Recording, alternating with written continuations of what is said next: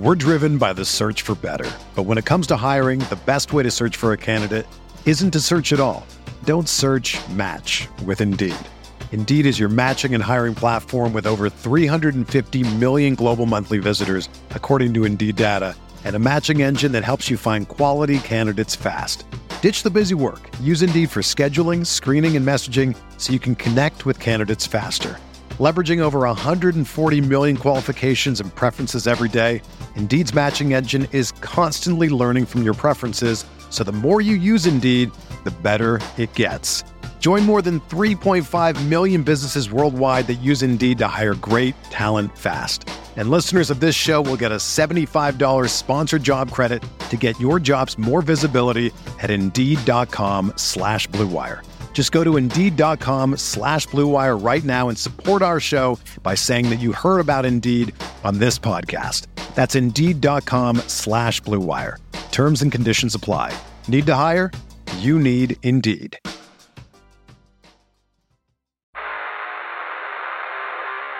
You don't want it, you don't need it, but you're gonna get it anyway. The Kevin Sheehan Show. Here's Kevin. 2 podcasts, 1 day. We've never done that before, but as we build towards tomorrow night's NFL draft, I want to give you some content here.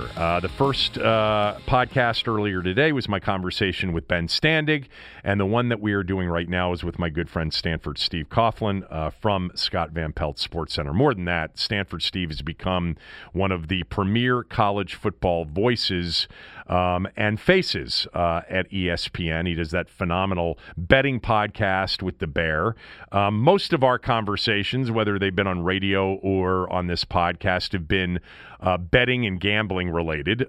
This one, I want to talk about this draft and the players in this draft in the way that you and I, when we're together, often just talk about college sports. Like, I really love this guy. This guy stinks. And that's what I wanted to do at the various position groups here entering tomorrow night's draft. So let's start with quarterbacks. Who do you like? Who don't you like? Oof. Well, when you start right there, Kevin, it is you got to look at the numbers, the history of numbers, with how many of these guys pan out, right? One out of 4. That's what I said. If I had to bet on somebody panning out, it's Trevor Lawrence.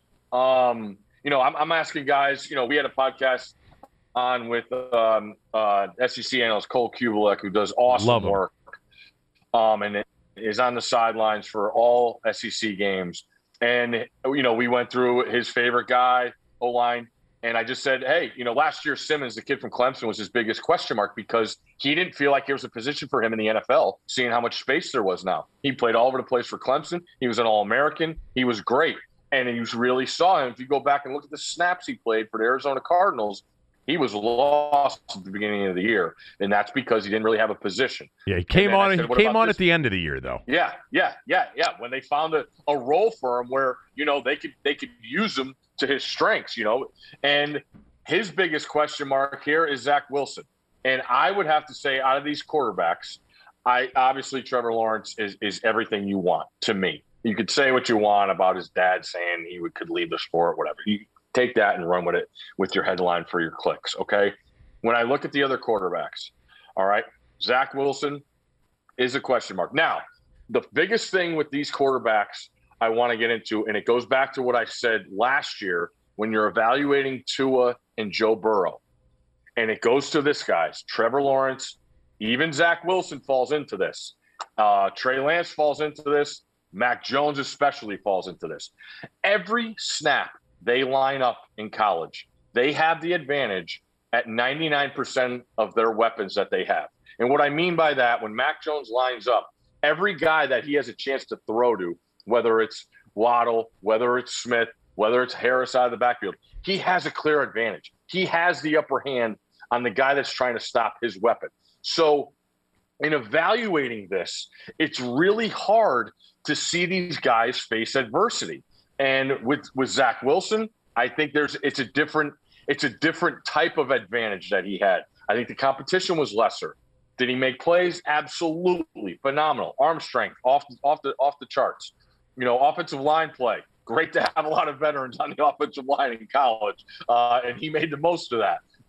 But when you look at Zach, is this, and this is what I worry about, this Jets situation. That's why I don't like it. I mean, how much better is this situation than Sam Darnold's walking into? It's really tough. I mean, New York's a different dynamic. He's a boisterous kid. I love what he did in college. He got himself so much better, and that's awesome to see. But I look at the situation, and that's why I don't like it, and I don't see that being a success. I go down to Trey Lance. There's just not enough. What do the analytics people say now, Kevin? Data points. Yeah. There's just not enough data points. I watched him. I watched probably 10 of his games. He's impressive as hell when he's good, but it's a lot like a guy later in the run that I watched every snap of his career with Davis Mills at Stanford. I just think he would have benefited so much more. Instead of being a top 6 guy, Davis Mills, next year he could have been a top 3 guy, but I get it. He had an injury in high school. He tore his ACL again at Stanford, and he's good to go. But with Trey Lance, it's just too much unknown. I haven't seen him face adversity. Couple third downs, things break down. Of course, he's a tremendous athlete. Arm strength, awesome. He can make plays. I just want to see more, and I go back to the competition he did it against. It just doesn't do it for me. And that's why I look at Fields. And I know a ton of your listeners are going to look at Fields, look where he ended up going to college, and bring up Haskins. Okay? But I look at Ryan Day. And Ryan Day, to me, I think I respect as any college football coach there is out there. I think he is absolutely phenomenal. And if you go back and you look at the things that he said about Haskins, nowhere did he talk about Haskins the way he's talking about Fields. And I trust Ryan Day. And I understand the system, and I understand them. They have the advantage on every snap of the matchups that they're playing with, every day in the Big Ten and all that. And I did get to see him face adversity. All right. I was on the field for the Clemson game in the Fiesta Bowl when they got their hearts ripped out. I saw the look on his face. I saw him get back up and in the offseason demand, that there were games this year. I saw him get picked apart by Northwestern after that game by analysts, the Northwestern Big Ten game, going into the Clemson game and coming back and playing the best game of his career in that revenge spot, which was just tremendous. Saw him play hurt in an overmatched game in a national championship. So to me, out of those guys, I would bank on Fields because I've seen him come back from adversity. I've seen it. So I like Fields. Obviously, the situation we don't know because we know the Zach Wilson situation going to the Jets. So I like Fields a lot more than other people. I do too. And it's not specifically for the reason you said, and I know how much you like Ryan Day, and I remember you telling me about being on the field for that game and what a phenomenal semifinal game that was. Unbelievable. And to be there for it. And I think that's a really interesting point, and I hadn't thought about it, and I didn't, really look at it, and I think it's the first time I've heard it, which is go back and look at what Ryan Day and even Urban Meyer said about Haskins versus about Fields. And by the way, I think a lot of the fan base here isn't necessarily going to discount Fields because of the Ohio State thing. Look, Haskins, the thing about Fields that I love is everything I've heard about him as a leader, character, work ethic, the whole thing, because that's where Haskins fell apart. And that's what we didn't know as a fan base, even really until after that first year. Anyway, I'm with you on Fields. Why do you think it's possible that he ends up slipping the longest and furthest in the first round of the 5? Well, the tape isn't perfect. Nope. Cooley doesn't love the tape. Cooley, yeah, I mean, he's going to get the stereotype of the system. There's mechanics guys talk about, he's an elbow guy. I've heard that thrown around. So to me, and it's funny I brought this up, it's funny how much we're picking apart every guy, and this is out of the quarterbacks. But, to me, if you go back and re-rank this, I think Kyle Pitts, people would put Kyle Pitts as the top player in the draft. I haven't heard one bad thing about Kyle Pitts. Not one. I love him. I'm a tight end. Being a bias, they're the best athletes on the floor or on the field every snap. They make the best hoopsters, that's for sure. Exactly. So, but no, just going back to Fields. I mean, there's mechanics, tape. Did he take advantage of every opportunity? No, he didn't. And there were times this year where they also had a ton of eyeballs on them because of what Ohio State brought to the table with the whole Big Ten thing. So I think he is definitely over-criticized more than any quarterback.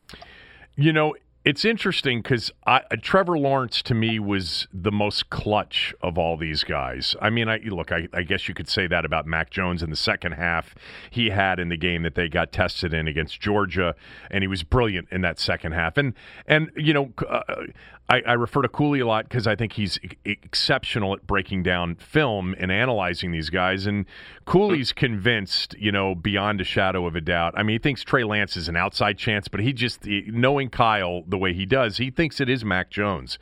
And his point is it's so hard to find the elite guy. It's also really hard to find the excellent distributor. And Mac Jones is an excellent distributor.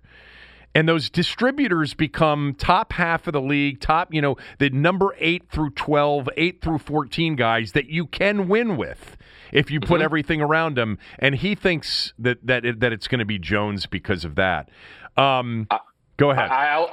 The word I use for Mac is facilitator. Yeah. And I think, going back to Fields, when I say the tape isn't great and you have mechanics problems, that goes into a coach's mindset of trust. You talk about Trevor Lawrence. I mean, how can you not trust him for what he's done in the situation he was put into? But when you look at Fields compared to Mac Jones, I think, you hear Steve Sarkisian talk about how no quarterback has taken on more of a, just wanted more. And his pre-snap stuff and his ability to do stuff before the ball was snapped. And that's the stuff I think quarterback coaches and offensive-minded coaches really like, is hearing a coach say, I trust him in every situation. There wasn't one situation he didn't know where to get the ball to. And, what was it, 41-4? That's pretty good. I don't care how much of an advantage you have at every position. Listen, I wanted to work out, but, man, that's just almost too good to be true. But you can't fault it. It's all right there. And he has. I hate to bring this name into it, but Tom Brady has the best pocket presence I've ever seen for a quarterback. Rodgers is right there, and to a lower extent, when you look at a college level where guys are coming from everywhere trying to mix up anything to try and catch Alabama off kilter, I think Mac Jones did a good job moving around the pocket. He's not going to bust 3rd and 18 runs and on broken down plays and get you the first down, but he is I don't want to say elusive, but he's tough to get down in the pocket. And he does a good job because he knows everything pre-snap and where his quick hits are going to be if he does get pressure. All right, let's talk about the other quarterbacks, guys after the top 5. I'm pretty sure we've had this conversation, and I've mentioned it many times on the podcast. I just don't get any sort of infatuation with Kellen Mond. I watched so many games because he played in so many games, and he was better this year. He was. And the win over Florida against a team that was much less defensively this year than they had been in recent years was maybe his crowning jewel. I like Trask so much more than I like Mond. I don't know enough about Mills. What do you say? Let's start with Mond. I'm with you. It's stiff. Very stiff. I will say he played. I mean, you go back. He's probably played. I think he's played more snaps than any quarterback in this draft. Right. You have that experience. I do think he was an overthinker. He was platooning at the beginning, and I think Jimbo, as good as the success as he's had, I think Jimbo Fisher's a tough guy to play quarterback for. Sure. And I think there's a lot of overcoaching there. I think he did to his credit, he did a great job of playing off an awesome run game they had this year. And when you go back and watch that Florida game, they're down double digits. They get back in that game, and I want to say they ran like 11 straight runs on a drive that really got them going. Now, to his credit, he used that, and, you open up the play action. We know what Mac Jones does and how the percentage of snaps he played with the play action. We know what the percentage of numbers are in the NFL. It's totally different.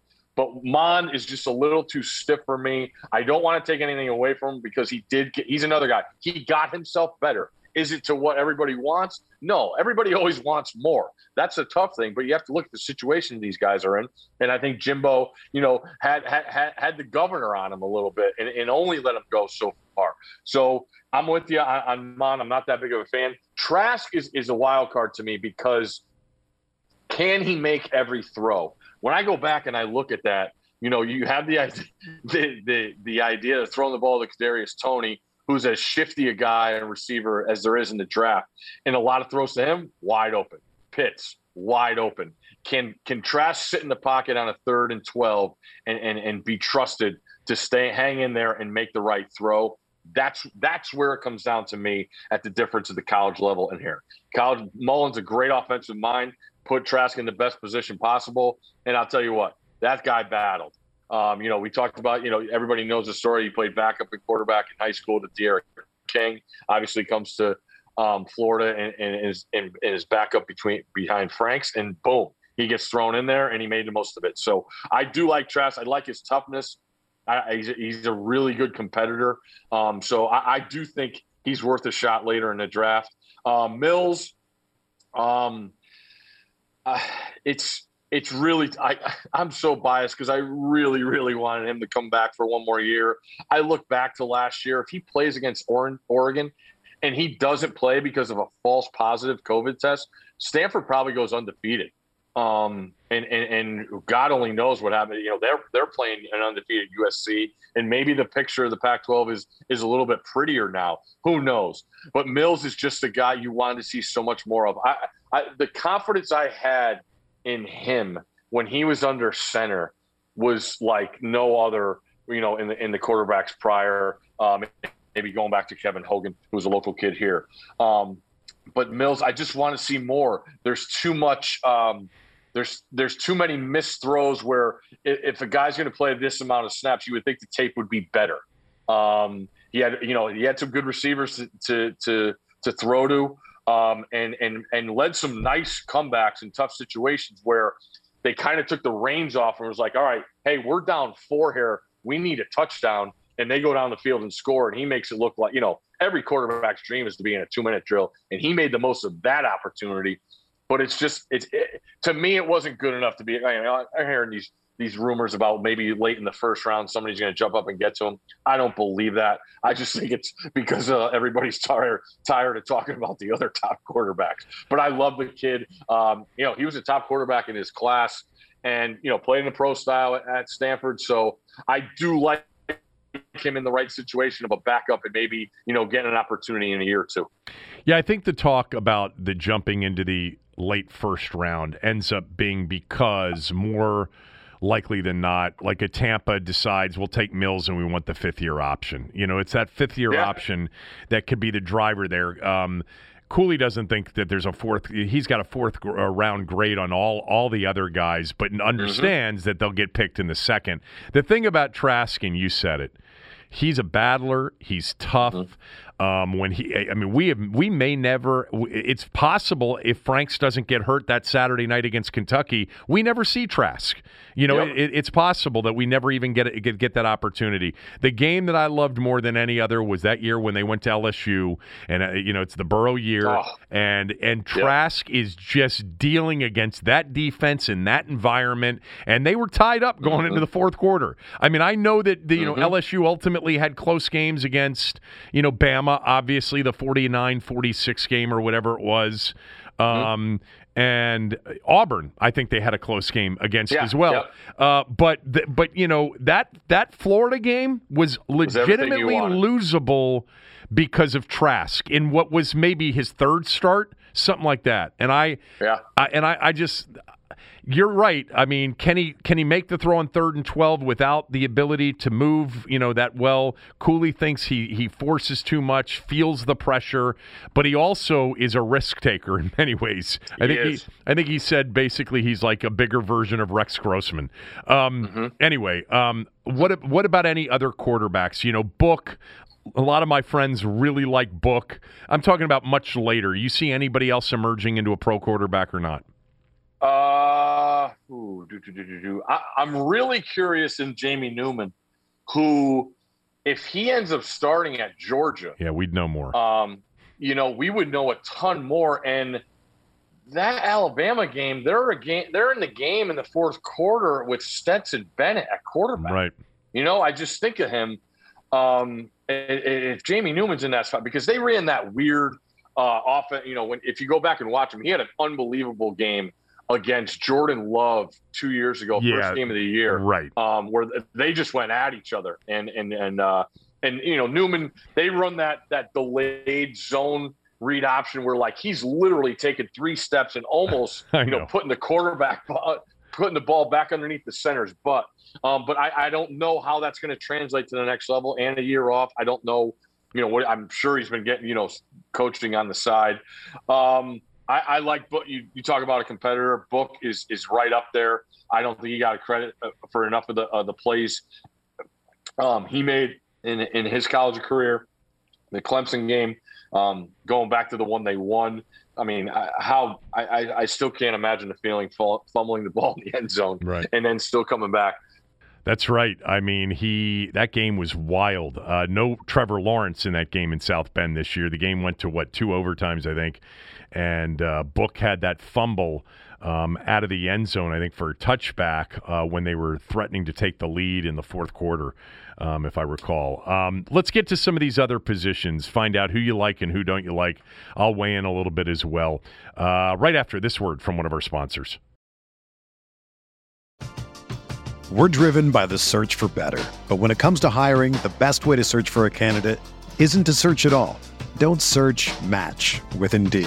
Indeed is your matching and hiring platform with over 350 million global monthly visitors, according to Indeed data, and a matching engine that helps you find quality candidates fast. Ditch the busy work. Use Indeed for scheduling, screening, and messaging so you can connect with candidates faster. Leveraging over 140 million qualifications and preferences every day, Indeed's matching engine is constantly learning from your preferences, so the more you use Indeed, the better it gets.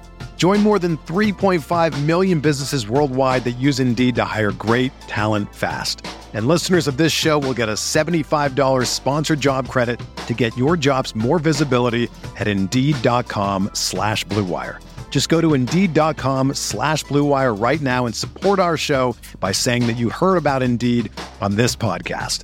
That's Indeed.com/Blue Wire. Terms and conditions apply. Need to hire? You need Indeed.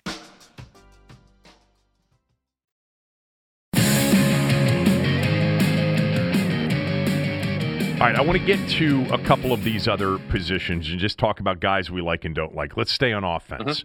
Okay. I don't see how Najee Harris isn't the first back taken, and I don't care about the philosophy of running backs in the first round. I think he's a major impact player at the next level, and I don't know if anybody else is. What do you think about the running backs? To me, it's always been either or, Harris or Etienne. I love what Etienne did in his college career. You talk about being dependable. Whether it's returning kicks, coming up and catching the ball on big third down plays, having the breakaway deals, in the run game. I just think Harris has the higher ceiling. I think Etienne's more dependable. But I mean, look, no one in college football, Kevin, benefited from coming back and playing a football season more than Najee Harris. And that's all the credit to him. And I just keep saying the same thing. Making the most of your opportunity. Nobody did that more than Najee Harris. So I can't fault you for liking Harris more than Etienne. I just being a program guy and hanging around for as long as Etienne did, where he could have left. I take that to heart, and I like that, and that's why I'm just a little bit more biased to Etienne. But I totally get where you're coming with Harris. Other backs that you think will make a big impact. We obviously have seen, guys like Cook and Henry and later on 3rd, 4th, 5th round backs. Give me some of the backs that you like that you think are going to be, big contributors at the NFL level.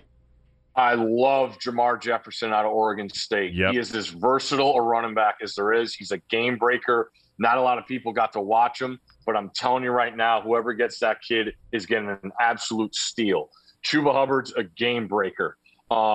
It's tough to see, how he was. He had the off the field stuff with Gundy. I don't know how much of his, of his ego took a hit. He's an absolute game breaker. He hits a hole and he's got to clear. You're not catching him. I think he's more. I don't know if he's an every down guy, but I love Jamar Jefferson. And the 2 North Carolina guys are really, really good, Michael Carter and Javonte Williams. I think all those guys possibly could go. Trey Sermon with Ohio State, love him. I mean, we saw what he did late in the year. He just doesn't have that game-breaking speed. Like, you saw him get hawked a couple times against Northwestern. Right. That doesn't fly with me when you're looking at the NFL level. Yeah, there are a couple guys that you mentioned. I'm totally with you on Jamar Jefferson from Oregon State. I really love, even though he opted out and missed some of the games last year, I love the kid Williams Jr., Puka Williams Jr. from Kansas. I think on bad teams, he had some big games with that kind of NFL, I'm not going to say Le'Veon Bell patience and vision because he's not Le'Veon Bell's size, but he just has those quick feet, real incredible vision and anticipation and patience in the hole, and then's got really good speed. I wouldn't be surprised if somebody takes a shot at him late. And I'm with you on Sermon, but I do like Sermon, the way he finishes runs, the way he's a physical runner. I personally don't really get the Williams, the Carter maybe a little bit more, as a shifty, game-changing, game breaker. But to me, Javonte Williams isn't even in Harris's class. I don't know why I've seen Williams mocked ahead of Harris. I don't see that at all. I see Harris as like, Marshawn Lynch almost, or, in a less upright Derrick Henry combination. I'd be surprised if he doesn't go first and in the first round. Give me your receivers in order. Chase. I hate Devontae Smith over Waddle for me. And then I'm talking to McShay last week on our podcast, and he's convinced that the majority of the teams at the top, where we're looking where Smith or Waddle's going to go, Waddle's going to go before Smith. I just can't get over it. It's some of the ETN thing with me is you talk to guys with Devontae Smith, and he's the quarterback on the field. He's coming over and telling Sark, hey, they're playing outside leverage here. We got to start, moving some inside stuff here. As big of a competitor as there's been, as big of a playmaker, like Waddle goes down with the injury, and it's like, oh, okay, let's let's feed Devontae more and talk about running with an opportunity.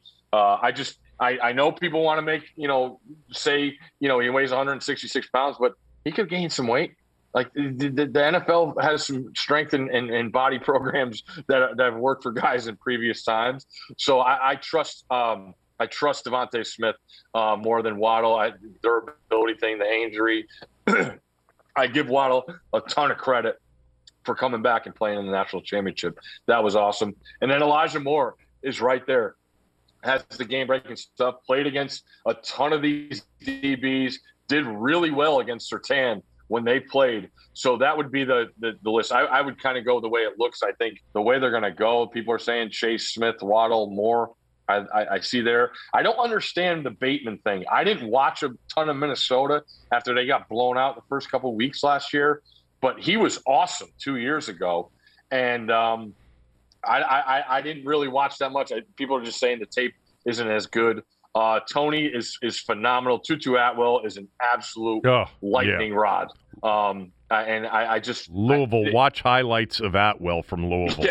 Yeah. He's phenomenal. And my favorite guy probably, but the injuries is just so discouraging because he was as fun to play or as watch is Rondale Moore at Purdue. If you can get any, and I know everybody's talking about how tough the medicals are to get on these guys. If people have confirmation that he's good to go, he is as good as there is because he's smaller, but he's stocky and fast as hell. And when I mean stocky, he squats the hell out of the weight room, and that's why I couldn't understand the injury factor there with him because he's built so well. And you put on the tape, him running by guys against Ohio State in that game against Haskins, like it was just incredible that day that he had, and he did it to numerous other teams. Another guy that I do later on is the kid Dwayne Eskridge at Western Michigan. I watched a lot of Mac because it was on this year during the week, yeah, right. And there wasn't much, but he can run every route. He's got decent size. I want to say, he's close to 6 feet, probably around 190 pounds. But you talk about a guy that's in a league where you're doing a scouting report and you're like, all right, their guy number one, Eskridge is the guy. Say he averages 12 catches a game, he's probably getting 16 targets a game. And for him to still go out and do that, knowing the other team knew that he was going to get fed the ball that much, really shows me about a kid. So he's a kid that I look later on that could be a really good pick to help an offense. Yeah, the Bateman thing's really interesting because there have been people who have mocked Bateman to Washington at 19. I loved Tyler Johnson, and I thought last year when he came out in Tampa, he got drafted by the wrong team in terms of opportunities because of what they had, although he made a huge catch, obviously, in the NFC Championship game against the Packers. But, he was out there with Bateman, and it was a better team in 2019 than it was in 2020. And let's not forget, you had the opt-out situation with the Big Ten, weird year. I forget how many games exactly Bateman played in this year. He didn't play in all of them because I think he opted out of some of them. But I like him, but I just like Tony more. And I'm with you on Rondale Moore. I just think Tony, when you watch him after the catch in this day and age in the NFL, as a slot guy, there is a lot of, I'm not saying he's Tyreek Hill, but the stop, start, the back up step, the acceleration, the make people miss. He, along with guys like Atwell, who you mentioned further down, in the slot, man, they can be difficult. You get the ball in their hands on fly sweeps. I could see Tony being a phenomenal punt returner at the NFL level. There's just a lot about him that I love. Now, Washington went out and they added Curtis Samuel. They added Adam Humphries on a multi-year deal. So I don't know that they're going to be in the market for Tony. But if he's there in the second round at 51, which some people have said he could be, I don't think anymore. I wouldn't even think twice about a guy like him. What about tight ends after Pitts? What about Freiermuth? Do you like Freiermuth or not? Love him. Okay. Love him. Really, really dependable. And that's another that I think the world of these evaluator guys, because they really got to dig deep. And you go back and the quarterback issues that Penn State had, and Freiermuth is still there as that security blanket. He was just there as dependable as there is. Tommy Tremble in Notre Dame is probably my favorite player in the draft just because he is an absolute battering ram. I absolutely love the kid. I thought Tommy Rees did a great job of just lining him up everywhere. Full back, wing back, H-back, in the slot, down as a tight end. He is going to be a weapon people use. People were kind of surprised that he came out because he had another year to develop. Pass catching skills could get better, but as a plug-and-play guy to try and mess up, personnel with how much defenses try and like to match their personnel, Tremble is a guy that could be used in multiple formations. So I look at him as possibly somebody that's going to come up and take him early just because of how valuable he could be in the run game and the pass game and not having to change personnel. I've seen him in some extended, Washington mocks being picked in the third or fourth round. You think he makes it that far? Ooh, I could see somebody taking him in the late second. But early third, I wouldn't see him going past that. Let's switch it to defense real quickly because I don't know. I mean, I could ask you about offensive linemen. I think it's the hardest position for fans to evaluate. I mean, Sewell, Slater appear to be 1, 2 in some order. Washington has a need, but I think Darisaw and Vera Tucker will both be gone, and Vera Tucker's maybe more of a guard. Yeah, he's going to kick down. Yeah, but let's shift to defense. Yep. Do you think Surtain's definitely the first corner? No, I don't. I think it's a preference. Obviously Surtain and Horn have the genes. Both their guys played in the NFL. Right. But I look at J.C. Horn as a guy who's longer, has those longer arms that could get, that could give receivers problems where, that's what the NFL has come to. You can't touch these guys, but a guy with a longer reach that can cause problems, especially, on 50-50 balls also as you're running down the field. I think I could see somebody taking him ahead of Surtain. Surtain's got everything.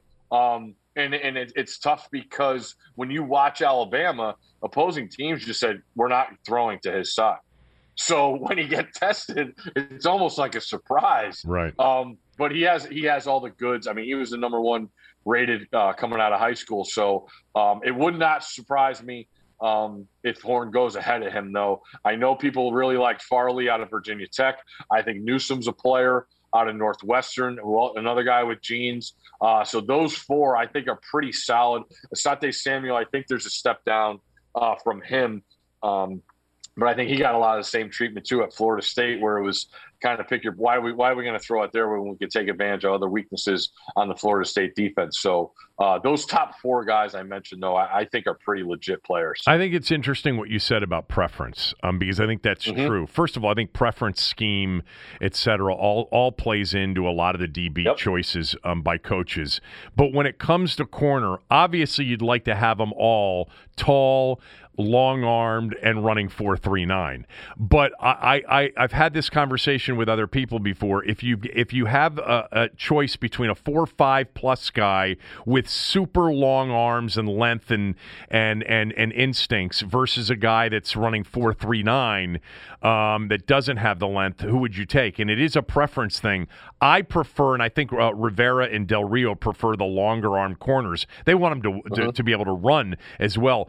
I love Newsome and Horn because of that. By the way, what's Newsome's genes?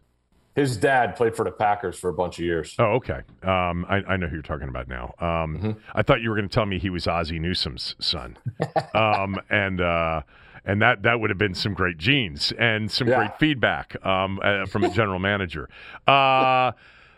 Yeah, I think that's always an interesting conversation. Newsome's got some long arms, Horn's got some long arms, and if you run 4.5 but you've got long arms, you're basically able to close sort of the same distance, the same amount of time because the arms make up for, the tenth of a second on a 40 time. I prefer that, especially the guys that are physical and competitive, and Newsome is that, and so is Horn.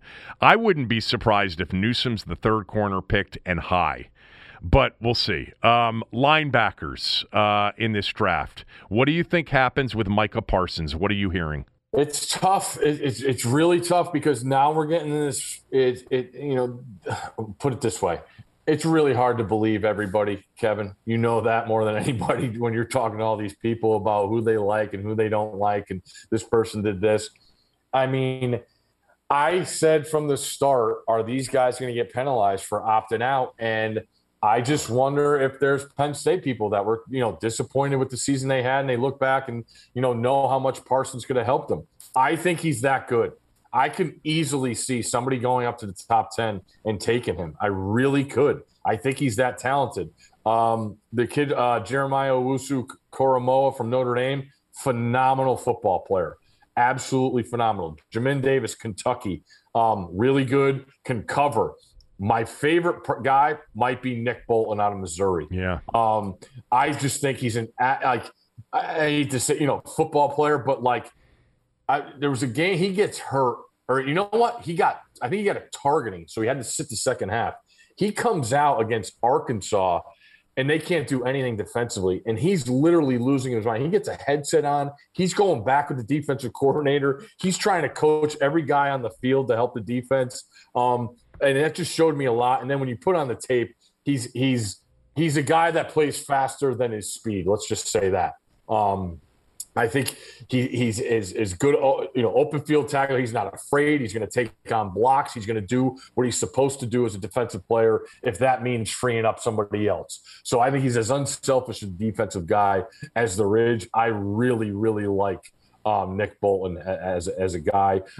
Surratt out of North Carolina is obviously the former quarterback, right? Who just doesn't have a lot of reps, but when he came in there, then he's a little undersized, obviously, but he's got awesome football skills. I think he got better as a tackler the more he played. Obviously, that's gonna help when he played more defense. I look at Pete Werner out of Ohio State.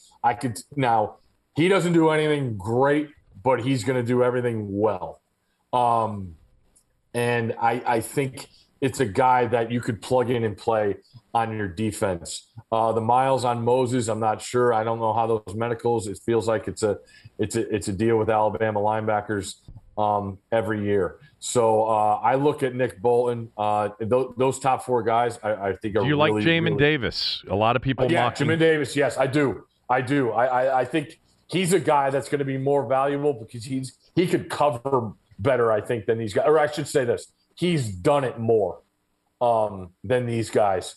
So I feel like, and I just look at the Mark Stoops defensive guys that come out, right, are just exactly. I mean, war dogs. I mean, they play defense and are played in different, multiple schemes, are pretty versatile. They are asked to do a lot because of what he does defensively. So, I mean, if there's a top-rated guy, I mean, he's got great size, like 6'4", 235, I think he is. He's such an athlete.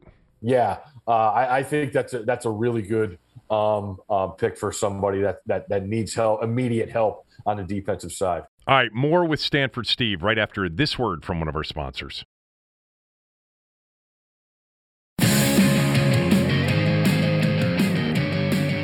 Three more questions for Stanford Steve. That's Stanford Steve, too, top tight end prospect in his class way back in the day. He's already told you that Tommy Tremble, the tight end from Notre Dame, is his favorite player in the draft. Is there a pass rusher that you love in this draft? No, there's not. It's. I don't know how to. What about number 13 from Georgia, who was all over the field? Who's Alizari? Alizari. I get worried about him. They just said his medicals aren't great. Oh, okay. He might have a knee. Quiddy Pace is consistent. He's not going to blow you away with everything. Jalen Phillips did a great job stepping in for mine. You know what? I like Ronnie Perkins out of Oklahoma. And I know Oklahoma's not known for their defense. No. But this is a guy that's 6'3", 250, and can really get after it. Plays with a high motor. He does fall into the class at this position. We were just talking about with corners. He's in the short arm category. So that hurts him, obviously. But just as a guy that can line up and make some plays, I think I would trust Ronnie Perkins as much as anybody at that position in this draft. Okay. What does San Francisco do at 3? What does Atlanta do at 4? And do you have any sense of what Washington will do in this draft? All right. San Francisco. You talk to, you talk to guys that know Shanahan well. You've had experience with Shanahan. To me, and I've heard multiple people say it, man, even McShay came out and said this, was John Lynch is doing the draft, but Shanahan's getting the call on this pick. Now, when I heard Cooley talk with you about, Shanahan just wants a guy who he trusts with decision making. He knows he has the weapons, so who fits that mold, and that is as a plug-in and play facilitator, and that's Mac Jones. Is there any way they could take Pitts? Well, okay. This is why they would do it. Because what I've heard from the old man many times. If you can put two great tight ends on the field that can catch and block, and you can keep teams in base defense, you will shred them. So Kittle and Pitts on the same field, even with Jimmy G, with, oh, by the way, Mostert and the best running game in the NFL scheme-wise. That's an interesting – I think maybe a caller brought that up to me the other day. I don't think that's going to happen, but if you stay in base with two great tight ends on the field, they get a matchup nightmare situation. And if you're in nickel, they run the shit of it. They run the shit out of the ball down your throat. And it would be somebody like Kyle and those guys that would say, he's the best player in the draft. It's not even close. And if we put him on the field and we get Bosa back and the whole thing, we're going to win the Super Bowl next year with Jimmy G. Maybe. I don't know. I don't think that's going to happen, though. Okay. All right. Why? Why do you really think that's a possibility? I think there are teams behind them that I could see them not believing all this quarterback stuff. Look how they've treated Garoppolo, and it wouldn't surprise me if they're like, yeah, we'll take you back. We're good. We're good. We made the situation better for you, and now we're good. It was about making the situation. It wasn't about you. And we threw all these things out there to help you in the long run. You're our guy. Let's go, Jimmy G. You talk to a lot of people. Are you hearing that this might be a possibility? No. Okay. No. All right. No.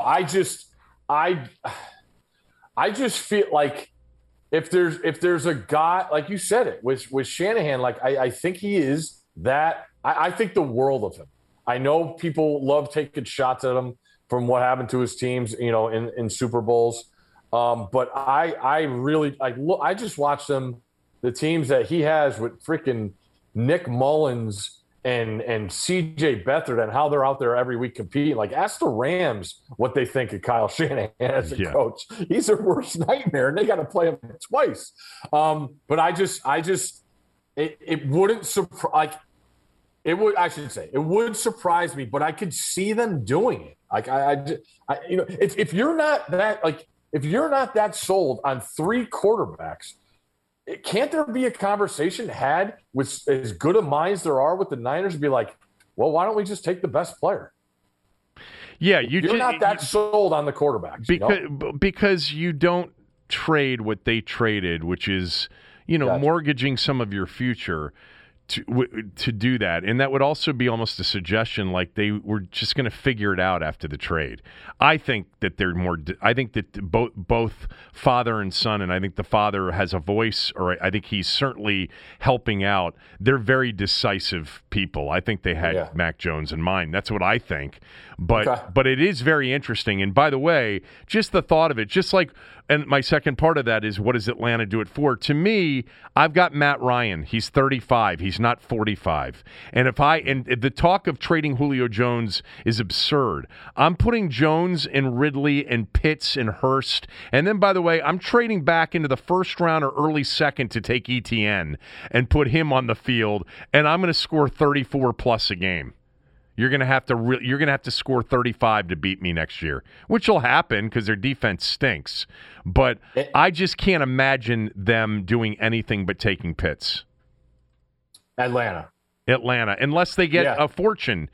I just don't see the quarterback unless they really are serious about trading Jones. Because to me, if trading Jones means you're starting over, then you think quarterback. Yeah, I look at that division it's always fascinating. They had that run where whoever came in last won it for a bunch of those years in a row. But when you look at that division, like Carolina, you don't know what they're going to be yet. I mean, the paper it looks okay as a definite improvement. Seeing how they lost close games. New Orleans, you can have that roster in that situation with the cap space, and you can have it. And is Tampa going to be better than they were last year? So I look at Atlanta. You go back and look at Atlanta. Obviously he got fired because of the close games, and they weren't, they didn't do well late in those. But like I go back, like they frustrated the hell out of Patrick Mahomes. They should have won. They should have beat them in Kansas City, no doubt. And the trust factor with Ryan, you figure he's got a couple more years. I think Ridley is a guy opposite Julio. So I love the idea of what you said with Pitts and going to get a running back. By the way, the Saints situation to me is actually, if Winston turns out with Peyton to be what I think Winston can be, I've been a Winston fan. I forget where you are in him. They've got a really good roster. That team could have a big flip quickly. They're good on defense. They're really good on defense. Anyway, my last one. So Steve's been in town now. We're coming up, we're going to be approaching a year since you moved out of your home Connecticut area. And Steve is connected, man. People love the show. They love you. So you're connected already with lots of NFL teams, and you've adapted to the area. Give me a guess on what you think Washington wants to do. Well, I first off, I love what they did in the offseason. I mean, that's got to be a common feeling, right, amongst your fan base? Yeah. I mean, not everybody is totally sold on Ryan Fitzpatrick. I'm very excited about him, and I think people love Jackson and love Samuel and think that they did very well. Yeah, I love Samuel. I think he's going to be a tremendous asset. I think they got to take a tackle, at 19. And then that gets into preference, you got to figure Sewell's not going to be there. I don't think Slater's going to be there. No I really like Slater. He has an unbelievable tape against Chase Young, and he's also done a great job of keeping himself ready. As you saw in his pro day, he's football strong and he's weight room strong, and that's why I really like him. So to me, it is the kid from Virginia Tech or the kid from Oklahoma State. Is that what you like? Obviously, Oklahoma Yeah, I State mean, I think everybody thinks, obviously, Sewell and Slater are gone. I think people, I don't think Darisaw gets by Minnesota at 14. They have a massive need for a tackle. And then it's Vera Tucker, who's sort of, guard/tackle, and they just traded back for Eric Flowers yesterday. Can Vera Tucker play tackle? Who knows? I think tackle is definitely up there, and I think you think that as well. I don't know what they think of Tevin Jenkins. He may be the only one on the board at 19. I think it goes down a little bit after him. Obviously, Jenkins is played Oklahoma State. It's a pass-heavy offense, so he his advantages is in the pass protection game. I don't know if that's their preference. So we're gonna, it's a wait and see. They're at that ultimate position in that first round where you assess, what's left, knowing, what you want as opposed to what you need. I mean, that's the name of the game. I will say, and I don't think they need it now that you mentioned I do like a little bit of the depth at the guard position in this draft. And I don't know if that's something they would do later on. I would think they would try and, get some more weapons offensively later in the draft. But, I mean, the defense is as good as advertised. So I don't see them doing – unless they have a guy really high on their board where they would jump up, or like if a Parsons was there or something like that. But yeah. I don't see that happening. You're the best. I appreciate you doing this. Get to work, and we'll talk soon. Are the Wizards going to the playoffs? They need to get a few more stops. I don't know. They certainly can score. I mean, my God. I mean, and Russ has been phenomenal recently, and Beal can really score. They really struggle to guard. I loved Gafford. I forget if we had this conversation. Scott and I had it. I told when Gafford went in the second round, I was like, that's crazy. That guy at Arkansas was a highlight reel. And when they traded for him, obviously I was curious because I didn't know why Chicago wasn't playing him a lot. But he's been a major, major difference maker as a rim protector for them. They haven't had that in years. No doubt about it. I couldn't agree more when I saw a couple of your tweets when the trade was made. And I just – Len was great the other night against the Spurs, but to have that free runner and a kid that could run and protect the rim with Russ and Beal, how good, the alley-oop game is with those guys. Like, I think he's a real asset, and I think he's going to be a problem for other teams going down the stretch here. I hope so. I mean, there must be some reason Chicago was limiting him to like 8-9 minutes a night. But, Tommy's done a really good job. Tommy Shepard's done a good job, and that was a really good trade because Troy Brown Jr. had not shown anything yet. He was young, obviously, but they have not had, since Brendan Haywood, an actual guy that could protect the rim. Nene was a really good rebounder, but wasn't a rim protector. And I'm talking about the last competitive teams that they had. And that's crucial for them because they're not a good defensive team, and they get broken down out front all the time. And so now they've got somebody that can occasionally stop it from being, a layup and a dunk drill. But I think they've got a really good chance to be in this play-in thing. And they could win 2 in a row in the play-in thing, but they're not going to be a threat to Brooklyn. Although I actually would think... No, it'll be a fascinating series to watch, though. I think Philadelphia-Washington would be a really fascinating series to watch because Washington can score. Mm-hmm. They can really score. Philadelphia's banged up. By the way, why are the Lakers 3-point favorites tonight without LeBron? I don't get that. That seems weird. Yeah. I had the Spurs the other night. They were a 3-point favorite against the Wizards in the back-to-back, and I pushed. All right. Go. I know you're busy and you got somewhere to be. I appreciate you doing this. As always, I'll talk to you soon. I appreciate you having me on, my man. All right. That's it for the day. Cooley's with me tomorrow. We'll try to get that show out relatively early on draft day. Enjoy the rest of the day and evening.